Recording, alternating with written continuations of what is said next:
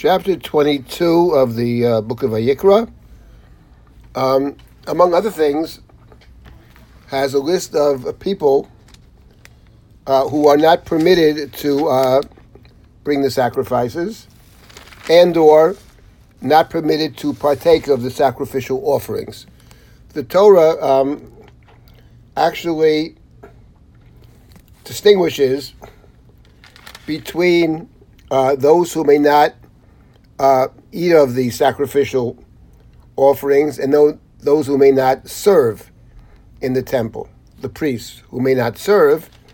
The Torah says at the end of chapter 21 that anybody who has a mum, translated as a defect or a blemish, and the Torah gives a list of those defects or blemishes which disqualify the priest from bringing the sacrifice, perhaps even of entering the holiest places. On the other hand, the Torah says that these individuals, and this is found at the end of chapter 21, it says that Lechem Elohav lo yigash lahakriv, he's not allowed to enter to sacrifice. Literally, lechem does not mean bread over here, the sacrificial offering. However, in verse 22, Lechem Elohav mikodshei hakodoshim u'min hakodoshim yochel, he is permitted to partake, to eat. Those parts of the sacrifice that the priest is permitted, those are permitted for one who has a mum as well, but not the Baal mum may not bring the sacrifices.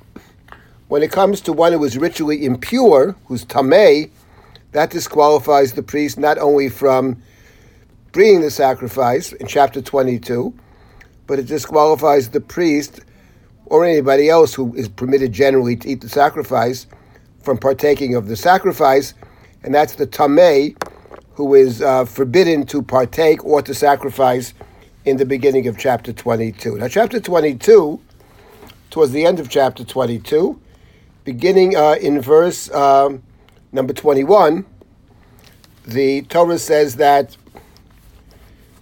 not only the priest who has a mum, blemish, defect, is not permitted to bring sacrifices, but the animal itself is not allowed to have a mum. And here the Torah lists off a set of defects or mumim that disqualify the animal from sacrifice, beginning in verse number 22. Shavur, Averet, Shavur, Charut, or Yabelet, verse 22. It's not always clear exactly what these things are. The translation here is anything blind or injured, maimed. Torah continues, others as well. Lo takrivu elu Hashem. And it goes on, V'sharva says sarua v'kalut.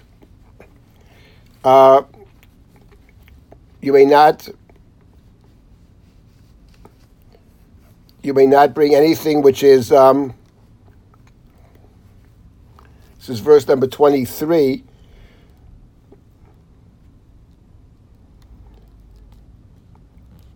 With a limb extended or contracted, that's also not accepted as a sacrifice. With neder lo yerotzeh. And it goes on, ma'uch, etc., and karut. So these are all things which are anything bruised or crushed, torn or cut. And it comes to animals who have their testicles bruised. Says the Torah, you can't bring those either, and not allowed to do that. That's forbidden to do that kind of practice in the land. So there's a parallel, interesting, between the defects that forbid the priest from bringing the sacrifice and the animals themselves. And this underscores something that we had mentioned earlier about the Kohanim. The Kohanim are not simply people that work in the temple, but the Kohanim are represented in the Torah as part of the vessels of the temple. So the same way they are more subject and object, vessels, and the vessels have to be unbruised, have to be, tamim is the word for the sacrifice, perfect or unblemished. And one can understand this, I think, as the temple as a place of ceremony, temple as a place of beauty, and these defects that people may have, whatever they are represented in the Torah, perhaps reflecting people's general conceptions. There's something defective, and in the place of ceremony, you want, one might say, the perfect specimens. That's what the Torah seems to suggest about the temple service. What's interesting is that in the biblical narratives, one gets precisely the opposite impression from several biblical narratives. It's very striking that we have the word tamim in conjunction with Abraham. God's command to Abraham in chapter 17 of Genesis, Hitalech lefanai ve'yeh tamim, walk before me and be whole, tamim, whole. Tamim here means without blemish, and that's the introduction in chapter 17 to the command to Abraham and his descendants to circumcise the males. Circumcision, one might say the inflicting of a wound or a blemish, is precisely put in the context of Hitalech lefanai ve'yeh tamim. It's interesting to note that in general, we have this in the Psalms and reflected in much of rabbinic thought, the idea of the leiv nishibar v'nitkeh, as it says in the Psalms, the broken and crushed heart, God will not reject. So the idea of brokenness from a human perspective, from a character perspective, is far from negative, quite the opposite. It is seen as something very positive. It is very striking that when the Torah disqualifies the priest, the disqualifications of the priest for service outside of ritual impurity have to do with physical blemishes. The Torah actually doesn't speak about moral blemishes. The Torah doesn't mention moral blemishes in terms of the priest. Maybe it assumes that, and we know from our tradition and the Mishnah and the Talmud, there were many priests who had many moral defects. But the Torah doesn't get involved. That's not what the subject is over here. The subject is ceremonial, the way it looks, the way it's perceived. It's interesting to note that in general, in thinking about physical defects, or the opposite, beauty, remembering that the Torah spoke in the book of Exodus of the garments of the priest, kavod v'tiferet, dignity and majesty, that the temple is a place of dignity and majesty as reflected by the clothing, by the externals. In the book of Shmuel, very interesting book for many reasons, the book of Shmuel speaks often of the way people look. King Saul was the tallest. David was very pretty. Absalom was very beautiful. Adoniah in the beginning of Kings is very, very handsome. Most handsome man in Israel. And in general, in the book of Shmuel, and maybe even in the Torah itself, being a beautiful man or a beautiful woman leads, generally speaking, to trouble. And in the book of Shmuel, it is far from a sign of, it's not a positive sign. If we think about the ultimate person who represents the defective person, the Baal Mum in the book of Samuel, that's Jonathan's son Mephibosheth, Nechei Raglayim.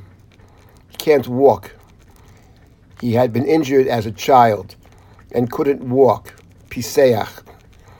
In the entire book of Samuel, which is filled with characters described in a very realistic way, negative qualities, the one person who stands out as true blue is actually a person who is sincere, modest, and not searching for any kind of financial gain, cares deeply about David, as his father did.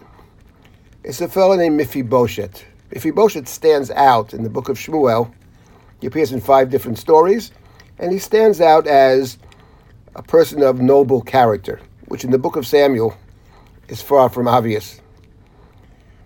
And I think that does say something about the book's approach, that the beauty and the good looks are problematic, not only because others can see you a certain way or will see you a certain way.